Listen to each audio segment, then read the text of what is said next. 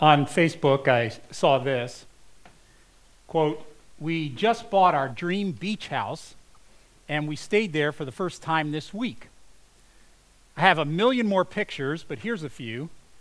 We are so blessed and lucky to call this our second home. We have 5 bedrooms, 3.5 bathrooms, a pool, a hot tub, and a 360-degree view of the sound and the ocean. Hashtag blessed." German researchers did a study they called Envy on Facebook. And they found, quote, social network use triggered envy among users, with the biggest sources of jealousy being the happiness of others, especially the way other people spend their vacations and the way they socialize. Now, this particular post about the beach house did not happen to trigger Facebook envy in me, not because I'm so spiritual, but because I don't want all the upkeep. I keep imagining the pool pump breaking down, So, but what if the post had been about something I want?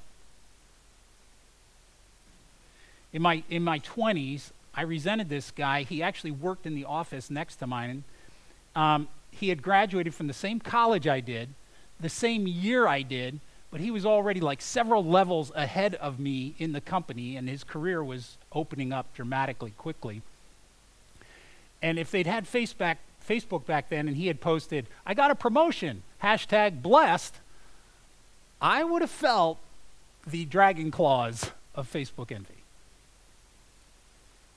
Now today, that post, if it existed, wouldn't bother me at all. I love what I do. But if somebody my age posts, "So glad to have great health, traveling again," I might feel it. So let me ask you a few questions. Number one, what is it that somebody could post that would trigger Facebook envy in you? Maybe that person has an easier life. Maybe they have a spouse. Maybe they have a better spouse.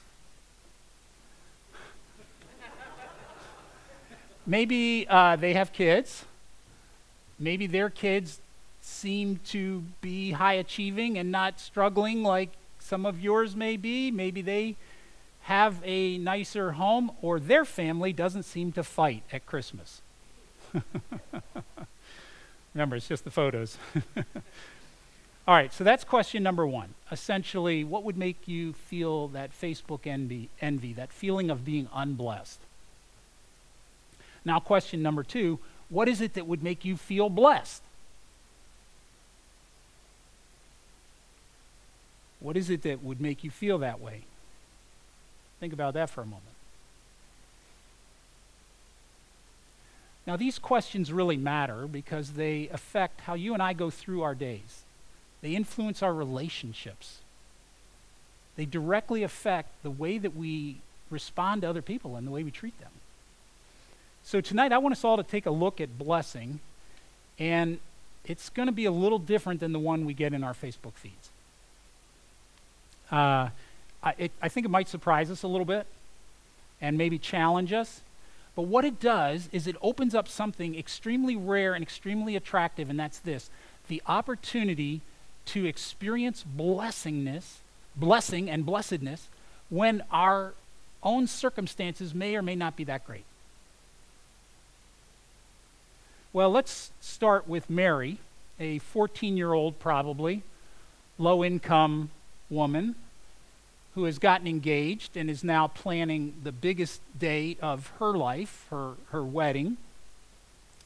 When God sends an angel Gabriel, who tells her, "Mary, God has a surprise for you. You'll become pregnant. Now, before your wedding." And that blows up her plans. For her wedding night, for ever getting married. Is her fiance really going to stick around? And Mary has to feel like, what just happened to me? What did I say yes to? And I put myself, or tried to, and I think she must have been thinking, I need to be away from Joseph for a little while, get my own head together before I try to explain it. I need someplace kind of safe and hidden. And I need somebody who could possibly understand, but who could do that? I mean, I wish that there were an older, wiser woman who would know what it's like to suddenly have your life taken over by an unexpected, unplanned, God-sized pregnancy. And then she thinks, Elizabeth. That's where I got to go. She's old. She's never been able to conceive in her life, but the angel said she's now 6 months pregnant. And I don't know how I'm going to explain to her and Zechariah as a priestly couple how this pregnancy happened to me, but maybe she'll understand. Because just like me, she's having an unexpected pregnancy interrupt her life. So Luke 1, verse 39, Mary didn't waste a minute. She got up and traveled to a town in Judah in the hill country, straight to Zechariah's house, and greeted Elizabeth. I picture them at the door, both with shawls on. Now, the two women who are meeting right there at the doorway are two medical miracles. Elizabeth is old. We don't know the exact age, but she's almost certainly past menopause. And she's pregnant. Like, that doesn't happen. And Mary is a young woman who's never had sex, and she's pregnant. I'm picturing Elizabeth maybe 50 years old. She knows what it's like to have hot flashes. And Mary's 14, she's still got acne. But they have one thing in common. They are experiencing within their own bodies what the angel said, nothing is impossible with God. So Elizabeth is now carrying within her a baby boy named John, who will prepare the way for the Messiah. And Mary's carrying a baby boy named Jesus, who will be that Messiah. And now those two women meet at the doorstep. When Elizabeth heard Mary's greeting, the baby in her womb leaped. Elizabeth was filled with the Holy Spirit and sang out exuberantly, "You're so blessed among women, and the babe in your womb also blessed. And why am I so blessed that the mother of my Lord visits me?" Mary, you're blessed. And your baby is blessed. And I'm blessed. We could even say that little John, still in the womb, is blessed because he's so excited, he jumps up and down. As Elizabeth says to Mary, the moment the sound of your greeting entered my ears, the babe in my womb skipped like a lamb for sheer joy. And then she says, "Blessed woman who believed what God said and believed every word would come true." Now, this is really amazing. Every person in this moment right now is blessed. Elizabeth is blessed. Her baby is blessed. Mary is blessed. Mary's baby is blessed. Now, why? For our purposes tonight, what is it that makes them blessed? Definitively, biblically blessed. Well, let's go person by person and see if we can see if a pattern emerges. I'll start with little John the Baptist. If you know the story, Zechariah and Elizabeth, his parents, had been spending year after year hoping they would have a child. Never happens. Try again, never happens. And year has turned into decade now, and they have had their hopes repeatedly disappointed. They've known what it's like to have your expectations utterly shattered by time. And yet, Zechariah has an angel show up who says, "You're finally going to have a son. He'll be filled with the Holy Spirit even before his birth," which is an astonishing promise of God. So now John, who's a baby at 6 or 7 months in utero, is already sensitive to the Spirit of God. And so when Jesus, who, get this, is God in an embryo, John senses that he's near. That he senses and he jumps for joy inside his mother. He's not even born yet, and he's already fulfilling his call as a prophet, pointing people to Jesus. Now, it's well known that a baby at 6 or 7 months, like John is, can hear sounds. When Karen was pregnant with our son, Andrew, and he was about that same place along, we went to this church retreat, and I'll never forget, it was a Lutheran preacher named Wade Potts, and he got animated, unlike many Lutheran preachers, and he said, no, I love Lutherans, I grew up Lutheran, so, but he said, Jesus is king, like that, and when he declared Jesus is king, Andrew just went boom and kicked Karen, I think as strong as ever in the entire pregnancy. But even if John the Baptist can hear, Jesus as an embryo is not making any noise. It's like he's given like night vision goggles or infrared or something. He can detect by the Spirit of God that the Messiah is right here. John is blessed because Jesus is near. Well, what about Elizabeth? Why is she blessed? Elizabeth has just said hello to Mary. And remember, Mary's in her first month. She's not even showing. But John's timed jump inside her tells her something special is going on. And when she starts to speak to Mary, she's filled with the Holy Spirit. And she starts saying some stuff that she couldn't know any other way except by the Spirit of God. Elizabeth says, "Why am I so blessed that the mother of my Lord comes to me?" Well, how can she know this? How does she even know that Mary, a young virgin, is expecting a baby? And how does she know that that particular baby that Mary has is my Lord? Meaning, very clearly in the language here, the Messiah, God's chosen one, the one that we've been waiting for centuries.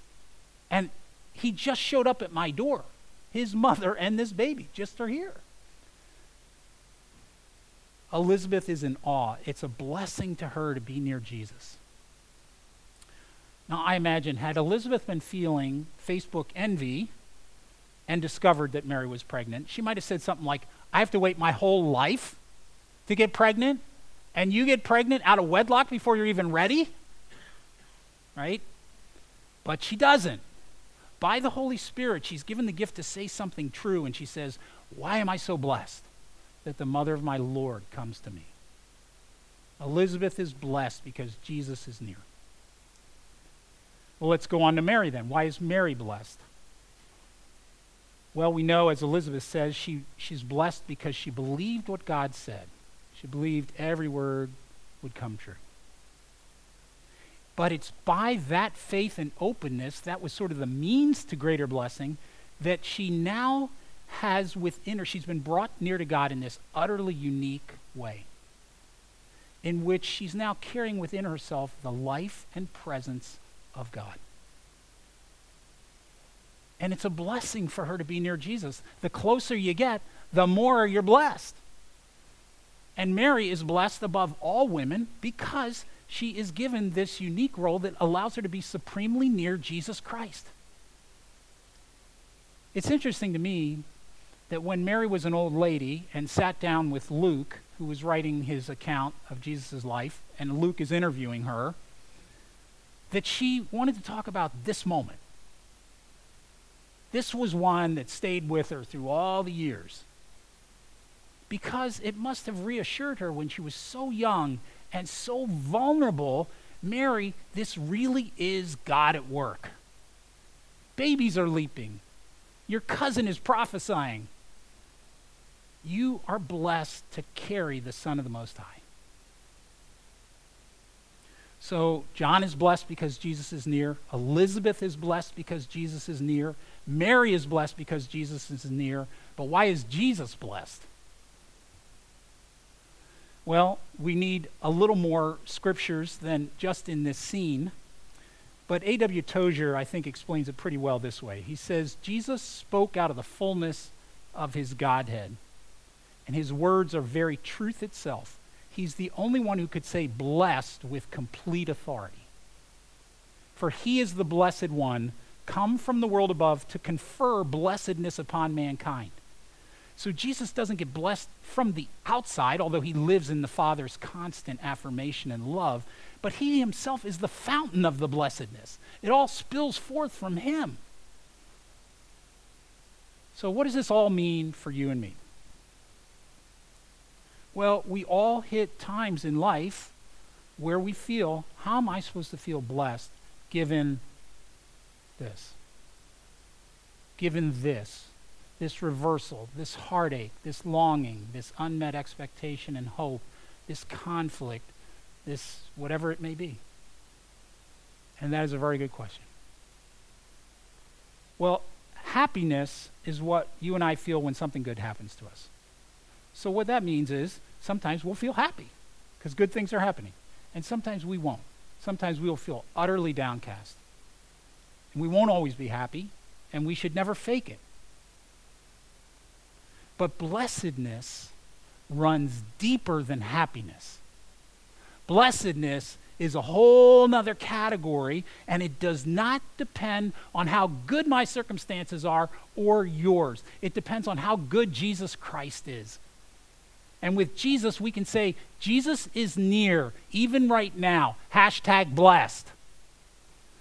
Jesus will never leave me nor forsake me. Blessed. With Jesus, this amazing new possibility opens up that's truly remarkable, that being blessed is no longer based on what you have or don't have, like a beach house. It's based on who we have, and we have Jesus. Have you reached that point where you can say, for me to live is Christ? If I got that, I'm okay. I'm blessed. Mary could. You know, we romanticize Mary, of course, in the Christmas carols and cards, but her life has just been flipped upside down. And her future is unknown. All she knows is it's probably difficult. But she can say, I'm bursting with God news. I'm dancing the song of my Savior God. God took one good look at me, and look what happened. I'm the most blessed woman on earth. She's blessed because Jesus is hers. And even though the prophetic word that a sword will pierce your soul is utterly true for Mary's life, she also experiences the most profound blessing. Have you figured out yet that blessing and piercing go together in life? And you and I can be blessed like Elizabeth. I think about Elizabeth. She suffered through decades of having her hopes dashed. And she finally receives the gift. But she knows, even as she receives it, I'm going to have to let it go. This child is not just for me and Zechariah. This child has a special calling and anointing, and I'm going to have to let that child go out into the desert and find his own way. And yet she feels blessed because the Lord is near. Or we can be blessed like John. John's 6 to 7 months in utero. He doesn't understand anything at all except here's Jesus, and he jumps for joy. A couple of years ago, maybe you saw this online like I did, a 9-year-old boy named Ronan Matten, who's on the autism spectrum, mostly nonverbal, was taken by his grandparents to Boston's Orchestra Hall, which you've ever been there or seen it. It's lavish, it's ornate.